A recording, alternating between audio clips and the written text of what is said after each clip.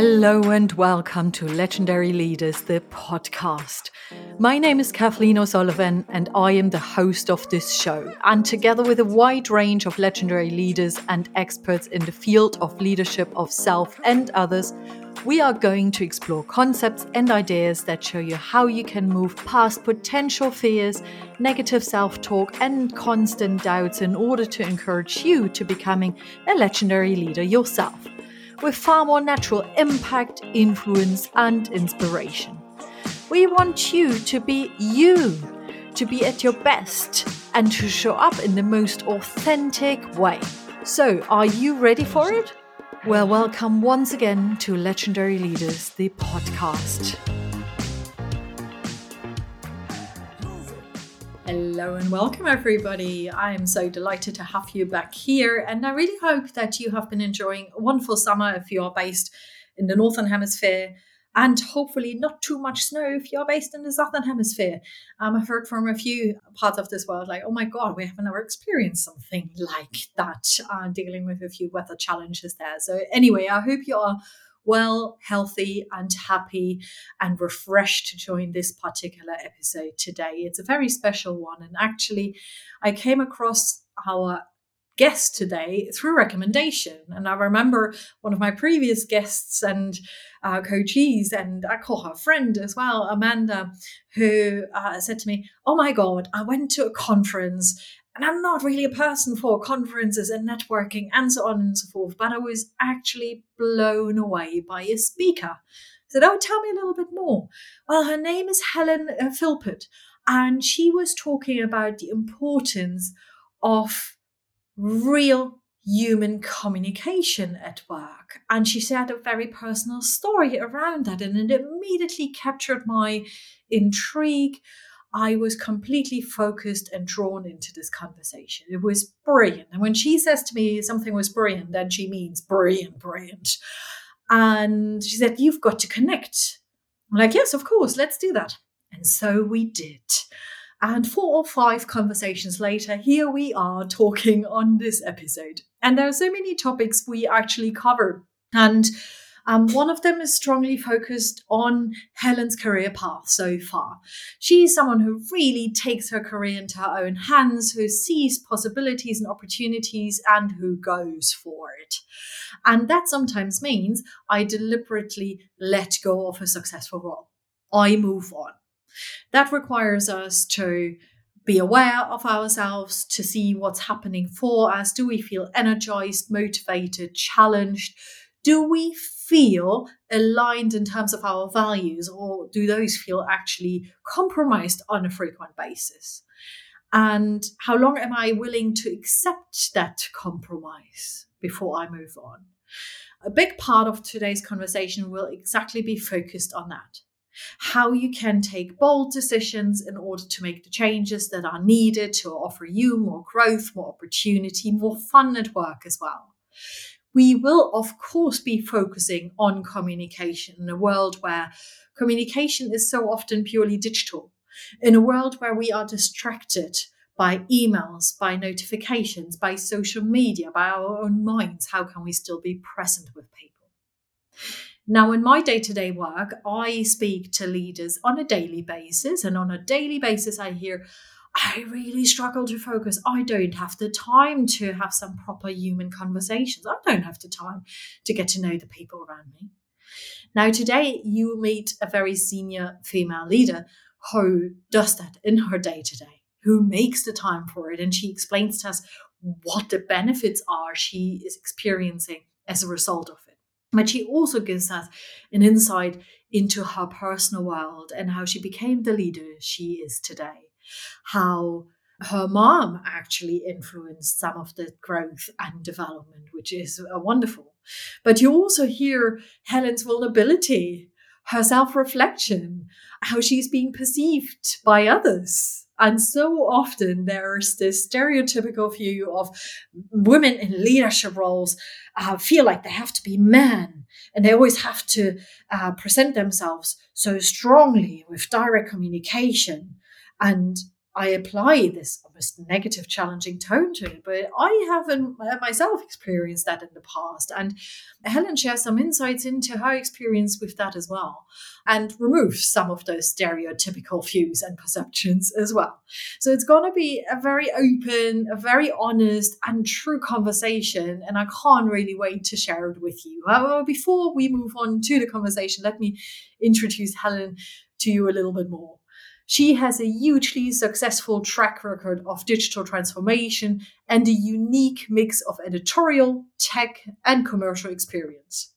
Helen recently returned to News UK as managing editor of The Sun, and she was previously at Salesforce, where she held the position of regional vice president of strategic media accounts. She started her career as a TV reporter on the BBC graduate trainee scheme, culminating in her presenting BBC Look North before leaving in 2006 to work in Cyprus for the MOD. Upon leaving the MOD, she set up her own company delivering digital training to journalists. And in 2010, Helen joined the News of the World as head of video before leaving for the wider News UK stable as director of business change. She has since worked for DMG Media as head of transformation and governance and set up and run an innovation function at High Street Bank, Santander. She has spent the last 5 years in a commercial sales role at Salesforce, and now she's going to share some more insights about those roles, how those changes between roles happened, challenges she has experienced, and all the possibilities she has created for herself and her teams with us here today. So enjoy the episode. As always, do share your feedback with us. We can't wait to hear from you. And I'm going to pass on to Helen. Speak to you again in a moment. Huge welcome to you. Helen Philpot is here with me today. Good morning to you. Good morning. How are you? I'm very well. My watch tells me so. Yeah. You have an incredible watch and app. It says you are in superb wellness today. Superb wellness. It's rare. So I'm really excited about this conversation. But yeah, the data is telling me that it's conspired to make this a optimal session. Well, let's figure out what optimal session means. However, it's a great start into this conversation because I'm always curious how leaders, human beings in general, but in leadership roles, it's so important that we look after our well-being and that we are literally awake. So what helps you to get going in the morning, to get energized into the day? What creates that superb wellness? So I am a morning person, always have been. And I think that sometimes recognizing that early on can be fortuitous, particularly in leadership, because if you know when you're most awake or most performant, you can structure your day around that. I also know that I'm a very active person, so I need to be physical. I often think back to the choices that I made, when I was at school around certain careers. And people would say to me, you should join the army, Helen, or, you should be in the police, because I really enjoy, very physical activity and play a lot of sport. And so my day starts every day at 5:45 and I go to the gym or I go for a run. And I have done that now for probably the last 8 or 9 years. And it's now such a habit that if I don't do it, it just feels like I haven't started my day. Like sometimes when you forget to put your watch on, it feels like that. It feels like I haven't started my day. So yeah, I'm a very big believer in habitual living. So what sports did you play? I played netball. I did quite well. Got to county level, had a few England trials. Wow. But I'm also very accident prone. And because I'm very competitive, I ended up injuring myself quite a bit. My competitive netball ended quite quickly after a broken ankle and an Achilles. So now I just play for fun. Yeah, and you potentially play in other ways in your life and still build in some activity and fun, I could imagine. We had so many conversations, and literally every time I talk to you, something else that surprises me comes up. I find it brilliant. You're really one of these people who always, bring something up and you're like, what? Where did that come from? And I'm pretty sure we can offer some of that to the listeners here today. You mentioned something a few minutes ago where you said, I'm a morning person and I basically structure my day around that. Now, you may be able or maybe not to imagine how many leaders tell me this is not possible because you are managed by the diary that is managed by other people. So people put meetings in and you just have to follow, which I personally tend to disagree to. What's your view? How do you manage to really remain flexible? So there are days when I can't. Yeah, I mean, it's impossible because, there are meetings I can't not go to and they might be at 7:00 at night because I've been working for an American organization. But then what I'll do is I'll make sure that there's time before that for me to go out and do something else. So, I'm a big believer in going for a walk, get outside, change the scenery, get up, go speak to somebody new.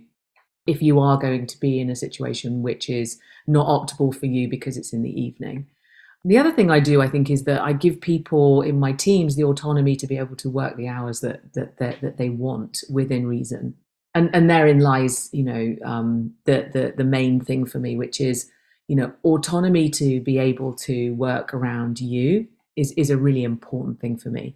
So in any environment where I feel that I'm being infantilized in some way, I really strongly react because I think that as humans, we can do our best work if we're allowed to thrive in a way that's optimal for us. I agree with you. And before we delve a little bit deeper into how you lead, how you take other people with you and give them an opportunity really to thrive, tell us a little bit about your career story, where you are now and what got you to where you are. My goodness. I've just left one of the biggest software companies in the world, where I've had a fantastic ride over the last 5 years, where I was responsible for the media sector, providing tooling for the media sector. Before that, I have done many, many things. Where would you like me to start? Way back when? 16? No, I wouldn't say 16, but where you said perhaps where you were in a role that had a huge impact on you and kind of put down the path for your upcoming career. I guess probably I should go back that far. When I left school at 16, it was frowned upon. Everybody else was doing A-levels. They were going off, there was a path. And I've never wanted to tread the well-trodden path. So if someone said it was black, I would say it was white. I was incorrigible, belligerent, antagonistic, questioning, difficult. And I think a lot of that came from frustration. I was a carer to my mother as a child. And, that questioning mind is ever present, and it's still very much, something that drives me today. And so the fact that I was told that I should go and do A-levels was basically, I did the opposite. And I worked in a music shop selling sheet music, and I've always really enjoyed and had a passion for music, and I wanted to be surrounded by sound. And I thoroughly enjoyed it, but I soon realized that this was not going to be my calling in life, and that I needed more qualifications in order to earn more money. And money is something else that I've sort of struggled with in terms of a relationship. And again, I think this comes back to the feminine, which is, women are told that they shouldn't, articulate a love of money, or that money is somehow kind of crass and is not something that you should talk about. And so I've struggled with that, because actually I am really quite driven by money and what money can provide and what money can bring, and that feels like a dirty conversation, but I'm all right with it now. And so after that, I went on to do my A-levels at college. And even then, I was still unsure of what it was I wanted to do. And so I'd always have lots and lots of part-time jobs. I remember, working for Texaco, the oil company, and every day I would data entry all of the different regions for different petrol stations, and you're talking to different people, across the country in different petrol stations, and I think that connection with people and that, the ability to be able to strike up a conversation and build a rapport with someone is something that I've developed over my career. And it's something that I think is overlooked in the toolbox of leadership, which is the ability to communicate and articulate in an intelligent, engaging, and sometimes exciting and insightful and funny way. And so I ended up at university. English is my passion. I'm a big reader, and had a great time. I was a mature student at 21, and ended up getting involved in student radio. Again, something where I could talk. Loving it. I know the reports at school will always, Helen would do so much better if she just stopped talking. I mean, ironic is that, given that, my first job out of university would be as a BBC graduate trainee in a radio station. And I felt like sticking two fingers up to my career coach at school, because again, you're told so many things. Don't do this, don't do that, stop talking, be quiet, look nice, all these things that as a child of the 70s and 80s, as a girl, I was just reacting against constantly. If everyone had long hair, I would have short hair. So ended up at the BBC.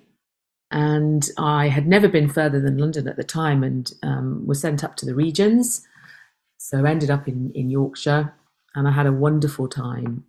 The BBC Director General at the time of my joining was Greg Dyke, who wanted to change the dynamic of the BBC. He had a strapline which was Make It Happen, and it was all around providing innovation and new sources of new access for lots of different people that hadn't already been served by the BBC, which again was pretty kind of southeast centric at the time. And one of the initiatives that I got involved with was to build a new digital only broadcast centre in Hull in the northeast of England. Up until that point, all BBC centres were linear, started editing with razor blades and tape. And this was to be fully digital. So digital processes, digital tools, new kit, and a new building. And that was when? That was in 2000. Yeah, early 2000. Mm-hmm. The millennium. So truly making it happen. Really making it happen and being at the vanguard of digital change. Yeah. Which was hugely exciting. And I was I was seconded onto a team where we were learning how to shoot and edit our own material, again, which, gives you that autonomy to be able to create something yourself. You don't need an editor or a camera person to be able to kind of help you in that endeavor, which I found, really liberating. And I ended up becoming, long story short, the TV news presenter for Look North, which is the TV program for, or regional news program for Yorkshire and Lincolnshire. And I did that for quite a few years, to the point at which I then decided I didn't really think that my tenure behind the screen was going to be long-lived, due to, again, being female. And it's interesting because the guy that I sat next to is actually still there 23 years later. And I knew I wouldn't be. I knew I'd be replaced at some point, because it's always a younger woman and an older man on that sofa. And it's it's a bit better now, I think, if you look on the national news, but definitely in regional, it's still very ageist in that sense. So I left and I went off and did a job that I shouldn't really have done, but it was one that I needed to get the BBC out of my system. And so I went off to Cyprus and became a press officer for the Ministry of Defence. Well, that's one way to get it out of your system. Literally go somewhere else and do something completely different. Because I was just about to say, how can you get the BBC out of your system? It's omnipresent. How was that working out? Yeah, so I did about a year in Cyprus working for the MOD, based at Akrotiri, the RAF base in the sovereign part of Cyprus. I had a rank, and it was the most bizarre, because again, you're talking to someone who's incredibly reactionary, doesn't like a rule, wants autonomy, and then you place me into a super disciplined, very strict, oppressive, for all the right reasons, by the way. The army and the RAF need to be like that. And I go, oh, I haven't really thought this through. I remember going to the cinema. They had a cinema on the base, and I went along with a friend of mine. And before the film starts, there is a little montage of the national anthem. And the Queen, as it was at the time, with pictures of her kind of, launching ships with smashing bottles of champagne on the, and you have to stand up to the national anthem. And I remember saying, I'm not standing up. Can't be bothered to stand up. And my friend said, you better just bloody stand up. Otherwise, you're going to be up in front of the Sergeant Major. And I said, oh, don't be ridiculous. And she said, stand up. Someone will tell if you don't stand up. So I kind of begrudgingly stood up. But yes, I didn't fit in that environment. But I had a great time, and I got to do some amazing things. I got to go on frigates. I flew to Afghanistan. I had hostile environments training. I learned a lot about what it's like to be in the military. And I saw a lot of things, that not lots of people wouldn't see. But it wasn't going to be my lasting calling. So I came back with my tail between my legs somewhat to the UK with nothing. No house, no car, no job, no partner. I thought, God, what am I going to do? So I bought myself this white Astra van, and I bunked up with my friend in her flat, and I set up as a freelance. And 4 or 5 years later, well, maybe not that long, maybe 2 or 3 years later, I had 10 people working for me, running a digital training company for print journalists. And I met my husband, and we bought a house, and I was doing really, really well.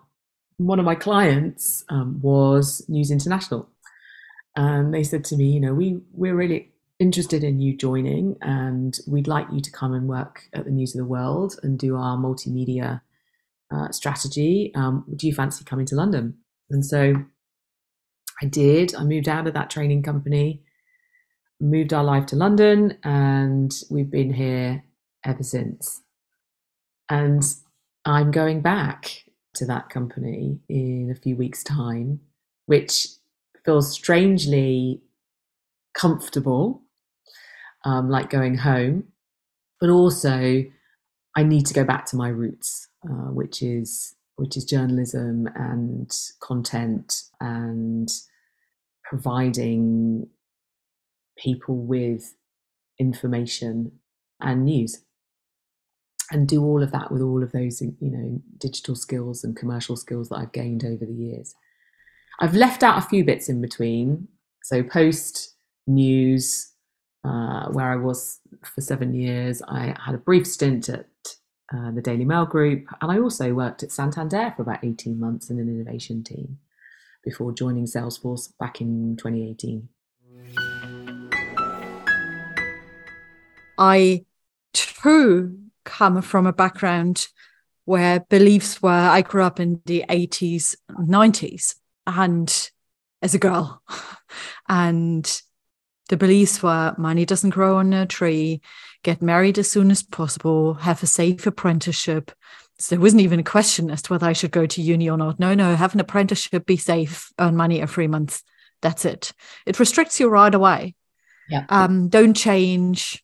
I remember still at the age of 15 standing in front of my mom in the garden, she putting up the laundry. And I said to her, Mom, I want to go either to the US or to the UK. I want to do a bit of au pairing and speak English as much as possible and so on. And she bursted out in tears and played the guilt card, not in a manipulative way, but just like, you cannot do this. Oh my God, something will happen to you. And what are we going to do without you? And all of this.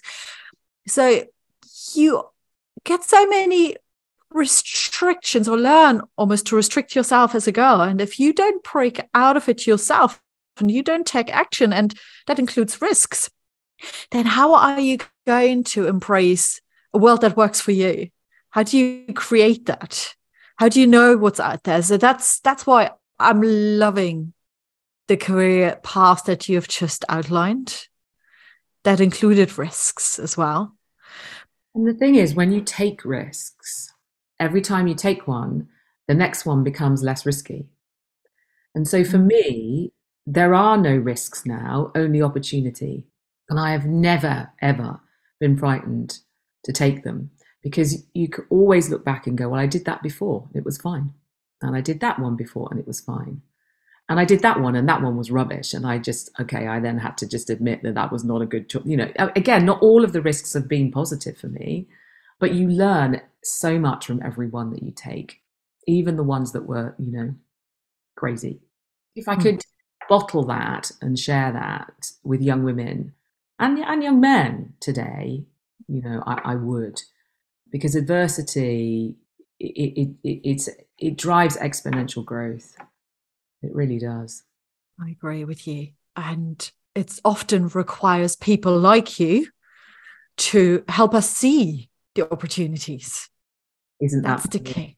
Yes. The last week or so, I've just been exiting from my current role, and I've been genuinely overwhelmed by the amount of people who are not just, my immediate colleagues or friends, who I would expect to say, yes, I'm going to miss you. I'm going to miss working with you because I see you every day. But actually the kind of peripheral people that maybe I haven't seen in a while, or I only spoke to a couple of times, who've said to me, I'm really sad that you're leaving. You're one of the most inspirational people at Salesforce. You've had this impact on me. I'm fascinated by what you do. I've watched your video, and I've just been like, I had no idea at all. And I don't mean that in some kind of, modest way. Genuinely walk around not really realizing the impact that I have on others, which is why I think my decision to move on and do something else is an important one, because it shows others that they can do the same thing. Because fear of leaving because you don't think you're going to find something else, or the golden handshake is too good to stay, is powerful, because it plays into that deep centered fight or flight response that we have. So I hope I've inspired a few people to kind of not leave. I don't want people to leave if they're happy, but to think about their careers, or just take a moment and question. I've spoken to a bunch of leaders a few weeks ago. There was a huge discussion about, I wouldn't hire anybody who has had too many changes in their CV. I could notice myself as a coach or facilitator. I'm also a person, right? A human, literally getting quite caught up internally with what I've heard. I was like, oh my God, how can you even say that? Right? And there was a huge discussion happening around it, because there was a minority of people who said, I disagree. I wholeheartedly disagree. And it almost started up an argument about it. And it's so important that you gather experiences, not just for the sake of gathering experiences. Obviously, be intentional. And intentional could mean, I need to figure out what I really want to do. Yeah. How do you know if you don't try? Exactly. The other thing is, if you think about leaders, good leaders, they usually have a selection of tool sets, So, look, most CEOs are accountants, but they will have done other roles to hone, the areas that perhaps they need complementing in. Okay, they may have done the CFO role for a while, but they might have done a COO role for a little while, or So I think for me, it was really important, having been in a delivery or content creation role all my life, to really understand the commercial drivers Because, if you're going to go back into a sector that is struggling with what that commercial business plan is or strategy is, you have to understand how that commercial element works. And so, my choices have not been random. I've chosen roles because they're areas that I want to develop, that I see as being important to my future career. So actually, I'd always worked in decline. So the media has always been decline, and even banking. When I was at Santander for a year, always decline, mostly delivery. So when I had the opportunity to go into a high growth commercial software selling environment, even though I was selling to the media, I jumped on it because, A, the experience of being in growth, not decline, which and the two can be, equally challenging, and B, gaining a commercial perspective. And so now I have this kind of, fantastic kind of set of tools, which I think now are probably optimal for the role that I'm going to go into. I want to come back to one point you mentioned. I've wrote down quite a few notes and a few points that I want to get back to. However, this one really stuck with me when you shared what people said to you over the last few weeks when having those farewell lunches and dinners, and how inspirational you were and are to them. And you said, I have had no idea. And I thought, oh my God, how much more impactful could Helen be if she had an idea and used it intentionally? So I wonder how you can take all of what you have heard and your reflections with you into your new role to pass on those privileges, as we call them in facilitator language, tailwinds, to others to accelerate their growth. Yeah, and I've thought about that a lot, actually.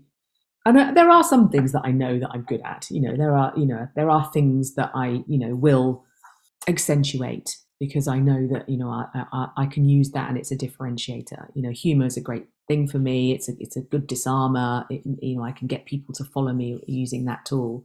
My direct approach, the way in which I articulate myself has been remarked upon. But, I think what I would say, and I have said this to a number of women that have come up to me over the last week or so, is just ask more. I'm always really bemused by the fact that people or women don't come and ask for my help more. And a couple of women said, oh, I just thought you'd be really busy, or, I just didn't think you'd have the time, or I didn't know if you wanted to. And I said, well, I would love to mentor you. I don't know why people don't ask more. And I think that's the bit that I need to work on. How do I become more approachable, open, to allow other people to come and ask me for more or for help? Yeah, that's what I'm reflecting on. I have a sense you are pretty approachable to people who you already know or who know you, gotten to know you. Yeah. And then it's also about, it's not just for you, it's for all the women out there and leaders in general who can have a bigger impact. How can we speak up about supporting others, being mentors to others, so that they hear it and it literally clicks so that they say, yeah, hey, let me approach Helen. Yeah. Absolutely. Be present, visible, and share. Yeah. What's some of the feedback you have received, if I may ask, that you weren't aware of? How have you inspired others? I did a talk recently where I spoke about my own experience as a child growing up and the impact that having a disabled parent has had on me. And not just the negative impact, but actually the positive impact of a parent not being able to hear. So my mum is deaf. She's been deaf since I was 2.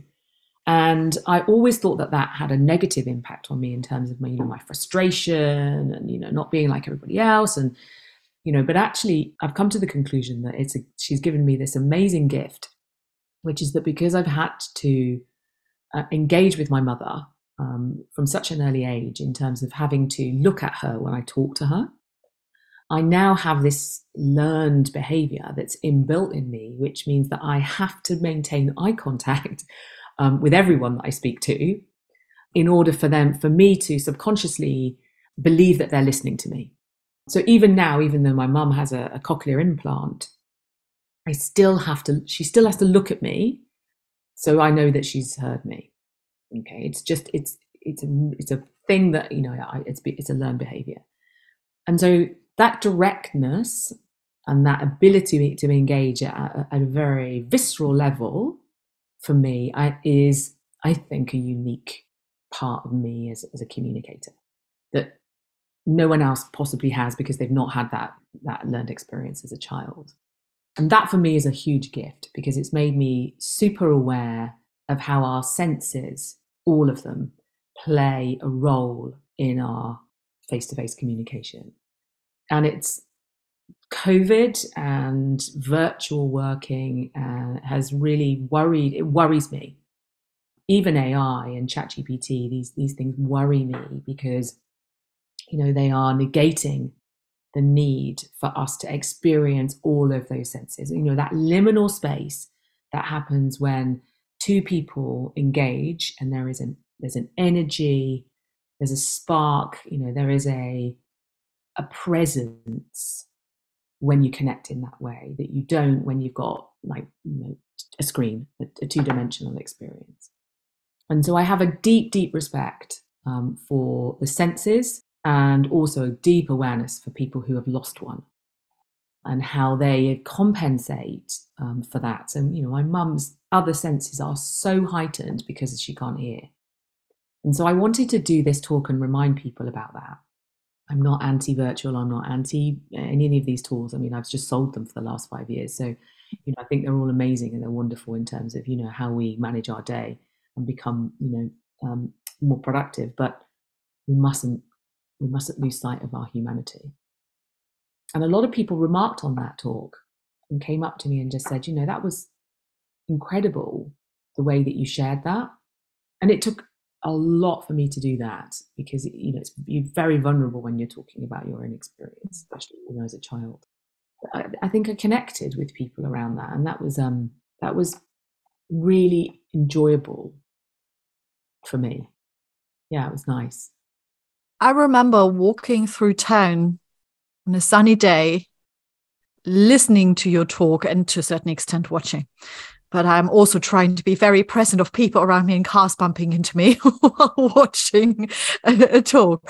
However, the point I'm actually trying to make is I remember walking into a little alleyway where it was quieter, and I stopped and I leaned against the wall because I thought this talk requires so much more attention, and it literally got to me. I had goosebumps. I teared up for a moment, in particular when you told the story about your mom, but also about an experience with your son.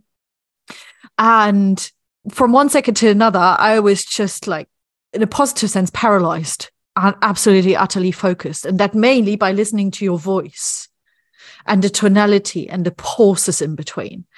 And I thought, after I finished listening to it, that's a great way of engaging people in your narrative.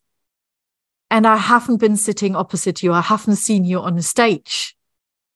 I listened, and yet you were able to completely draw me into that conversation. And that's a real art. Voice is an incredible tool. As I said in my talk, the experience with my son, you know, there wasn't a lot of talking at that time. To give you some context for those who haven't watched the speech, my son was really ill when he was 2 weeks old, and we spent about 8, 9, maybe 10 weeks in intensive care and high dependency in hospital with him on a ventilator. And so you don't do much talking, you know, you do a lot of listening. And the thing that struck me about my experience was the nurse that looked after my son and the perfume that she wore. And every morning I would walk into the high dependency, you know, intensive care room after spending a night in a bed and breakfast the night before, because there's nowhere for you to stay in the hospital, and just being awake all night waiting for the phone to ring in case he, you know, hadn't made it through the night. And the smell of her every morning was just intoxicating. And I remember thinking, I will want to wear this smell, not as a morbid reminder, you know, of the trauma and pain, but of the care that she gave and the strength that she provided me through that time in my life. And I still wear that perfume to this very day, because it's this, and there is something about smell. When you breathe in a smell, it goes straight to the memory of the experience that you have of that smell, which is why smells always bring very vivid memories back very quickly, because of the nerve that goes between. There's it's a physical connection that's quicker than your eyesight or touch. And so, you often, when we get memories from smells, they're very vivid. And I just think, we forget these things, and they're so powerful, so powerful. And it's just a reminder for me of kindness at a really traumatic time in my life. And some people will say to me, why do you want to remember that every day? And because it's important. And you also, again, turned a really challenging situation into opportunity, is perhaps the wrong word, but you see the possible. You came out of it with a happy-ish end. Hope, I think, is the most important thing we have in life. And, I think any trauma, and nobody wishes trauma on anyone, right? And myself included, but any trauma in life, you take so much from it. There is so much learning. And, there is nothing worse than almost losing a child, other than losing a child. And I think, now my view is, even when I had a, brief brush with cancer a few years ago, I never stopped for a moment to think, well, woe is me. That's the end, because nothing is as bad as what happened before. And so, that is the kind of benchmark for me now. Nothing is as bad as that. And you get, strength from that. Huge amount of resilience from the sounds of it. Definitely. But you don't wish that on anyone. Absolutely. Yeah, 100%. No. And I can't even imagine what the situation was like for you. Seriously, it was, for me, this moment when I stopped and I'm like, want to use the F word here. Damn it. That's really tough. That must be hard. You mentioned earlier on when speaking about that speech that communication is so key, focus and presence is so key, and that you truly look into people's eyes when talking to them. Now, in storytelling, it's called strength, right? Women, people in general who look into your eyes and can hold that side, that's a real demonstration of strength. However, some people may feel intimidated by that and not even realizing that is the thing that now I'm stuck. Intimidates them. And for me, the question is, and I asked you that before, how are you being perceived by others? You're walking into a new role with all the strength you have got and that you've gathered over the last years, and people meet you for the first time. How do they usually meet you and see you? It's a really good question, isn't it? Because I always come back to something called the Johari window. Do you know about the Johari? Yeah. And I think, so there's the things I know about me, there's the things that you know about me, there's the things that we both know about me, and there's the things that neither of us know about me. And I think you have to go in with a learning mind. And so I try to park my judgment, which is very difficult because we all have our own biases. And I try hard to think about, what's that person feeling? What's that person doing? What are they displaying?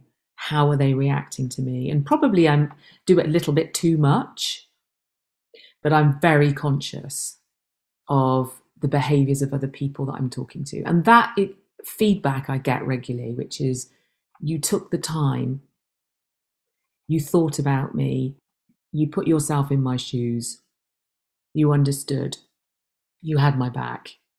The kinds of comments that, I get. You read that situation well, you calmed things down, or you drove them forward, or you made a decision.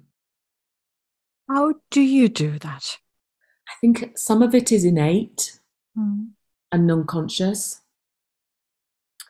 Some of it is happening all the time, so that there is a second voice that's checking and balancing, which can be quite tiring.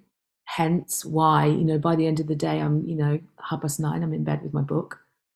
I do need I need to be alone sometimes. I really revel in that. I just want to be on my own because it's intense. Also wonder in those situations what our expectations are on others. So when you have literally learned lifelong really to focus on others, to show empathy, to listen, to understand, and all the beautiful things you mentioned, it becomes a part of us.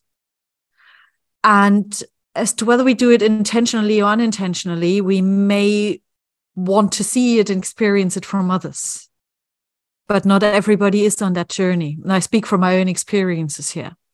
And I realize, and that's my personal life in particular, that my expectations then get in the way. And that's where the danger lies when it comes to relationships, in particular in leadership as well. That still there's a moment to stop and to pause and to say, okay, how can we help other people sharpen their listening skills, for example, instead of making a judgment call here? However, we all have our own ways to become aware and to help others become aware too. So long story short, how do you do and how do you manage your expectations? Yeah, that's a difficult one because I've got a big J on the kind of judging if you do the Myers-Briggs, and I'm because of being a carer as a child, I have a deep justice value as well. Okay, so if I feel there is an injustice happening or something isn't fair, and obviously fair is subjective, right? It's what I perceive to be fair. Then that kind of it's like someone doing this, constantly pushing you or pinching you. So I find that friction difficult. But I'm conscious of it. I'm aware of it. I know not everybody is as cares as much, or has a different approach, and so I have gotten better at managing that, even to the point where I've now can step into that shadow self, which I've spent quite a bit of work on over the last year doing. And by that, where a situation would perhaps have put me off. So for example, I tend to not like it when I can tell someone's brown nosing someone, so, where there's some sycophancy happening, or there's some real kind of buttering up, or that kind of behavior, which is super prevalent in the today's politically heightened office environments. Until someone said to me, well, why don't you ever go? And I was like, I'm not doing that, I'm not and they said, but if you step into that space, see what happens. And so I've been sort of trying that a little bit and managing that kind of shadow self, and trying to challenge my own values, and for the benefit of myself, because I think I'm cutting myself off perhaps from some opportunities or some relationships by having that view. Does that make sense? It makes a lot of sense. It strongly resonates with me as well. And I think it is a huge gift that you are bringing, this heightened sense. And it can be a barrier at the same time if we don't manage the shadow self, as you highlighted. And if we don't become aware that others are not on the same path and have different gifts that can complement ours, really. And that's the key, because we are different. I still love, though, that you have this rebellious self in you. No, I'm not going to do the brown nosing here. No. I mean, I am a bit awkward. And I think, that is also another thing that you have to kind of come to terms with. Awkwardness is not a bad thing. I used to think that being awkward, what was, not a good thing, not conforming or wearing the right clothes or, wearing high heels and dresses and, which I love, but I don't want to wear them all that kind of corporate look. Yeah. And I now just sort of have embraced, my hair's not corporate and I don't tend to dress all that corporate. And I feel I'm more authentic now without trying to put a different lens on things and be somebody else. Do you know what? I often ask myself, what is corporate anymore? Yes, if we think about the traditional corporate way, and we have perhaps all, maybe not all, been there, you usually have longer hair as a woman and you have a nice suit on or whatever it is.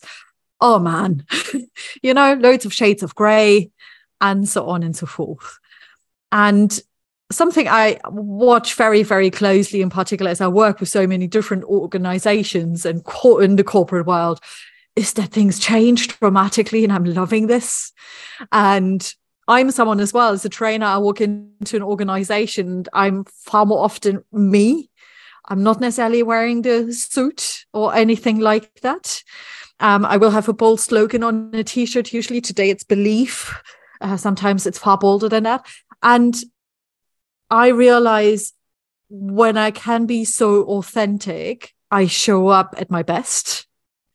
And if you give other people that opportunity as well, where they can feel truly themselves, they will give their best. Yeah. And I love to see some positive change there, slowly but surely. Me too. And I think you're right. I think there is, it has changed massively. Some of those old attitudes pervade.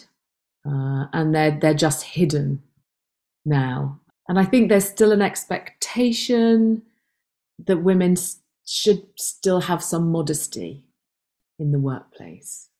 And I think that is subtle but pervasive, and annoys the shit out of me.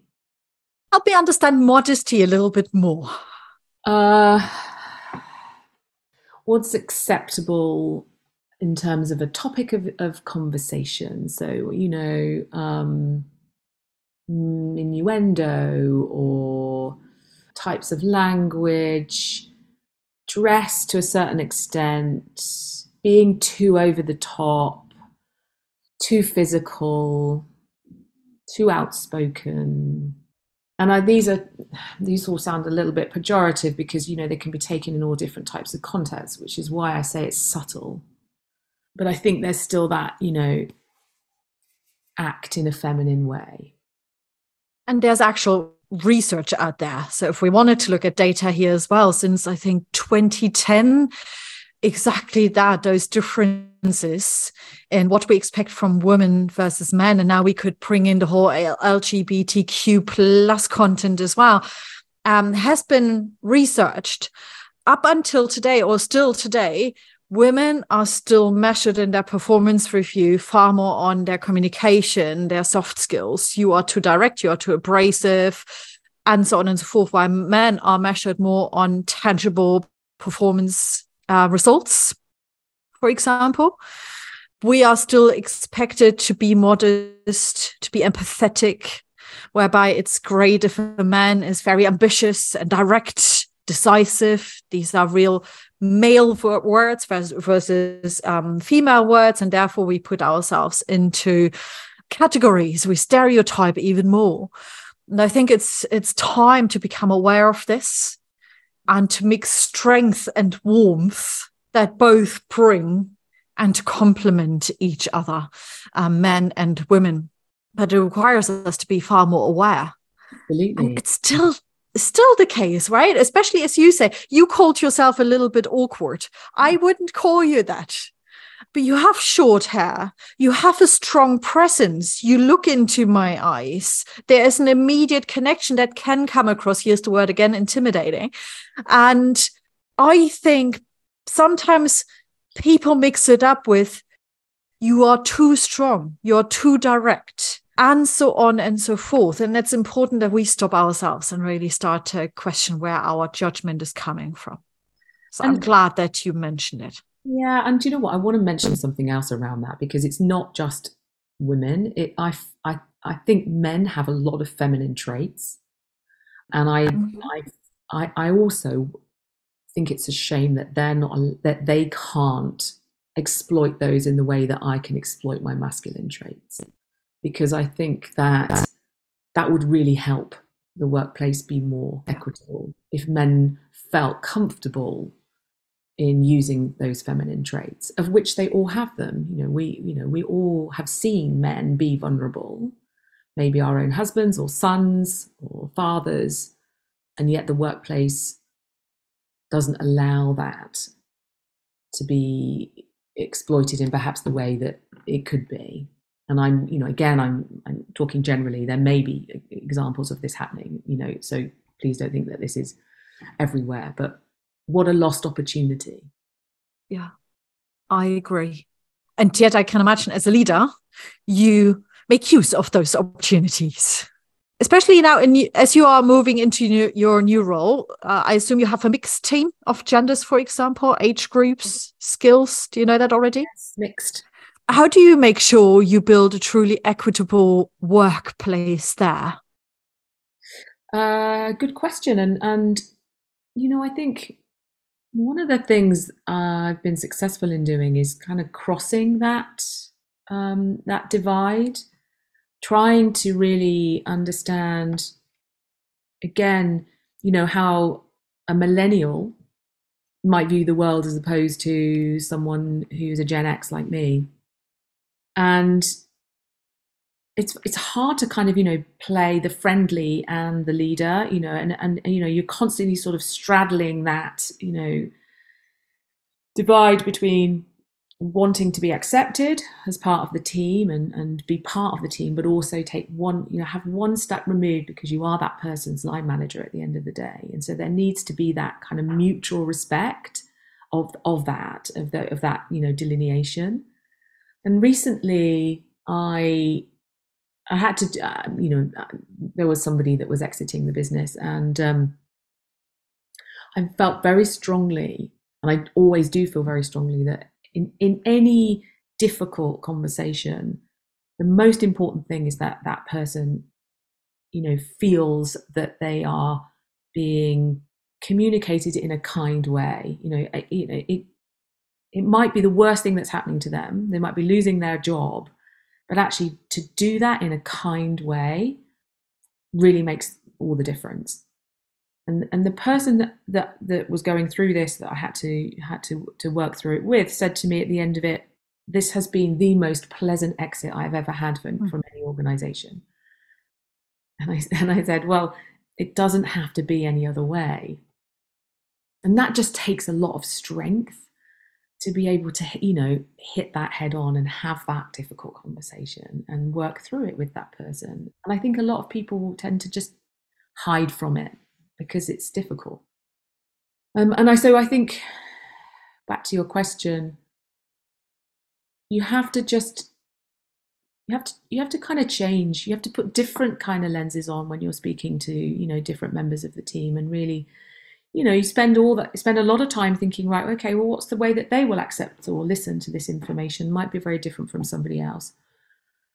Yeah, one size does not fit all. No. And yet you make it sound so easy, because you focus again on the foundations of being human, right? Having a real interest in them, asking curious questions with a ton of empathy and understanding, and then communicating whatever needs to be communicated by really being there as another human being. And that's it. Yeah, and that doesn't mean that you don't have to do difficult things. And I have, I'm not, I don't worry about having to make difficult decisions, because I know you can make those difficult decisions in the right way. And usually when somebody has a reaction that is aggressive or is emotional, it's because it's hurting them. But again, it is tiring. Yes, it is. And yet you find a way, and I'm sure it's not always perfect, to make sure you recharge. And what you've also demonstrated is you prioritize having those interactions and conversations, because you could say, it's too tiring for me. No, I can't be bothered. But you can. Today's podcast is sponsored by Inner Professional Online Training Programs. With courses geared specifically for legendary leaders, Inner Professional provides an extraordinary catalogue of leadership and professional development programs unlike any online training you've experienced before. Hone your conscious and authentic leadership skills with peer group networking communities, direct engagement with live experts, and a wealth of compelling, easy to engage on-demand content. Learn more at kathleenmerkel.com/innerprofessional.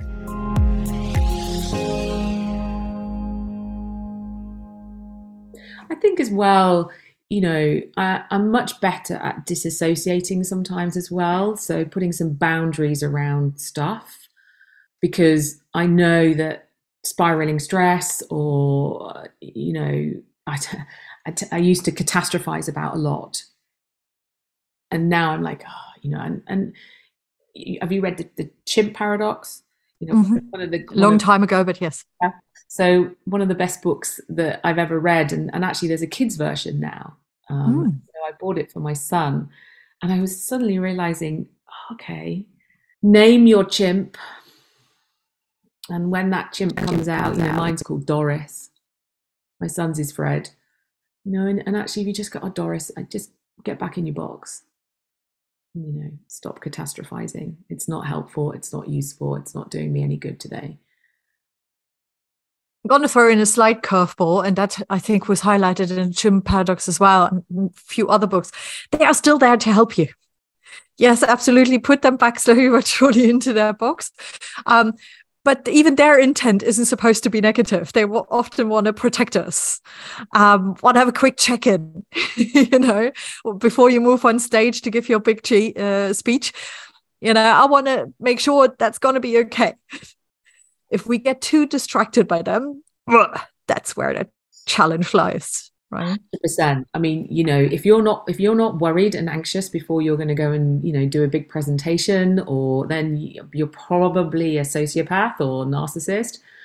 So yeah, those are natural emotions. But when they get out of control, when you're obsessing or you're making up stuff, that's when you have to go, okay, Doris, enough.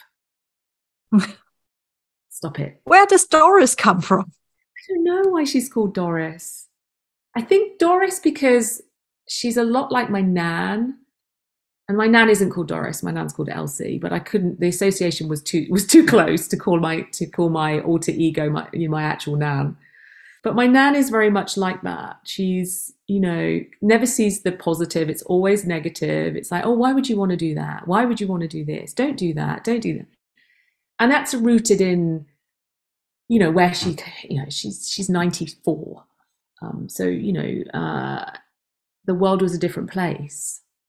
Women stayed at home. They looked after kids. They didn't do all these things. They didn't travel, And so, I kind of have to use her as my benchmark and go, okay, don't want to be like your nan.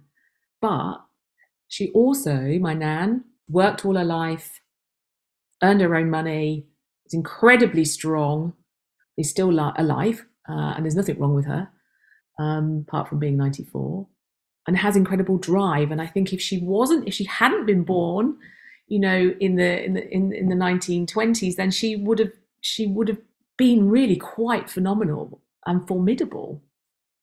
So that's why I call my chimp Doris. Brilliant. I love the name. I couldn't come up with one of these. I do have one more question about your career path that really stuck with me, because a while ago you mentioned, at least half an hour ago, you mentioned how you decided to leave the BBC. Yes. And you basically said there usually was a younger woman and an older man on the couch. And it was time for me to go because I knew, I would have been replaced at some point. Now, here I throw out an assumption to say, maybe not everybody in this moment realizes that and says, I'm going to do something about it. Or perhaps we realize it, but then we push it to the side. Now it's not going to come true. It will be different for me. You took action in this moment. You said, hey, BBC, I mean, that's a brand. That's a big name. I'm going to go. I'm curious, what helped you take this step? That sounds to me from the outside quite bold. What helped me? It's a really good question. I think I've got a very good sense of when enough is enough. I know you never stop learning, but when you've reached, okay, I think I've done enough here. If I stay, I'm either going to become garrulous and mischievous, because that's what happens when I get bored. So I become, non-productive. I become the person that messes about, the one at school that would be like throwing paper airplanes at people, or, just being naughty. I think there was that feeling that, okay, I can't do any more. I've mastered, I'm a presenter. I've been the TV journalist. I've worked in radio. This is where I'm at. And actually, if I stay any longer, I'm only going to diminish.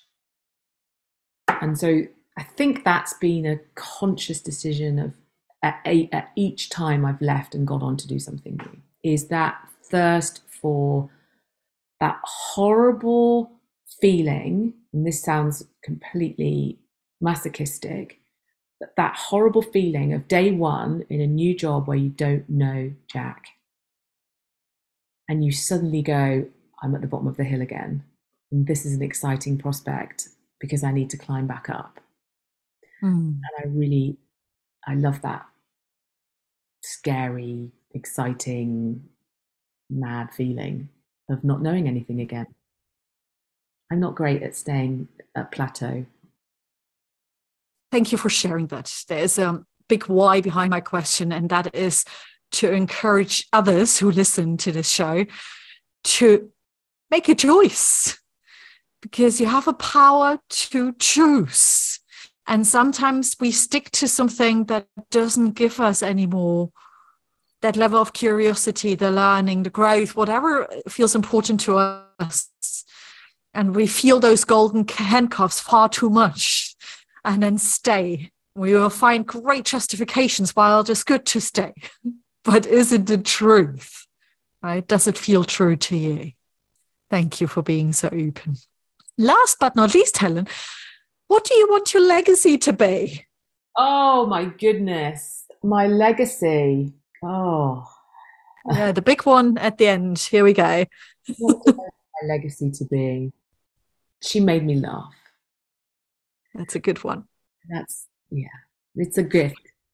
Helen, it's been such an incredible pleasure talking to you. It's like talking to a friend over a coffee, which we both have here, probably cold by now. But thank you. It's been amazing. And I wish you a ton of success for your new endeavor. I have no doubt we will hear and read about you and all the success stories that you created together with your teams. However, if people want to get in touch with you and they say, oh, I want Helen to be my mentor, for example, how can they do that? Oh, you can find me. Find me on LinkedIn. I'm there. Just send me a DM or connect with me. And I'd be more than happy to have a chat. And obviously, we are going to be publishing those contact details as well. So please don't hesitate. Helen said it very, very openly. Just ask me if you want help or anything from me. Let me know. So here you go. That's a very clear invitation. Helen, have a wonderful week, a great holiday, and a brilliant start into your new role. Thank you very much. It's been a pleasure. I've really enjoyed it. Thank you. Bye-bye, everybody. Thank you so much for listening to the Legendary Leaders podcast. If you enjoyed this episode, then remember to subscribe to the show either on Apple Podcasts, Spotify, Amazon Music, or my website, www.kathleenmerkel.com. I would also love to hear from you to discover what topics you'd like to hear more about, what topics really resonated with you, and how you're enjoying the show in general. Perhaps you have some ideas for additional topics, something that you're truly curious about. Please do leave your review on Apple Podcasts as well. It would mean the world to us. Thank you so much, and speak to you again next time. Take good care. Bye.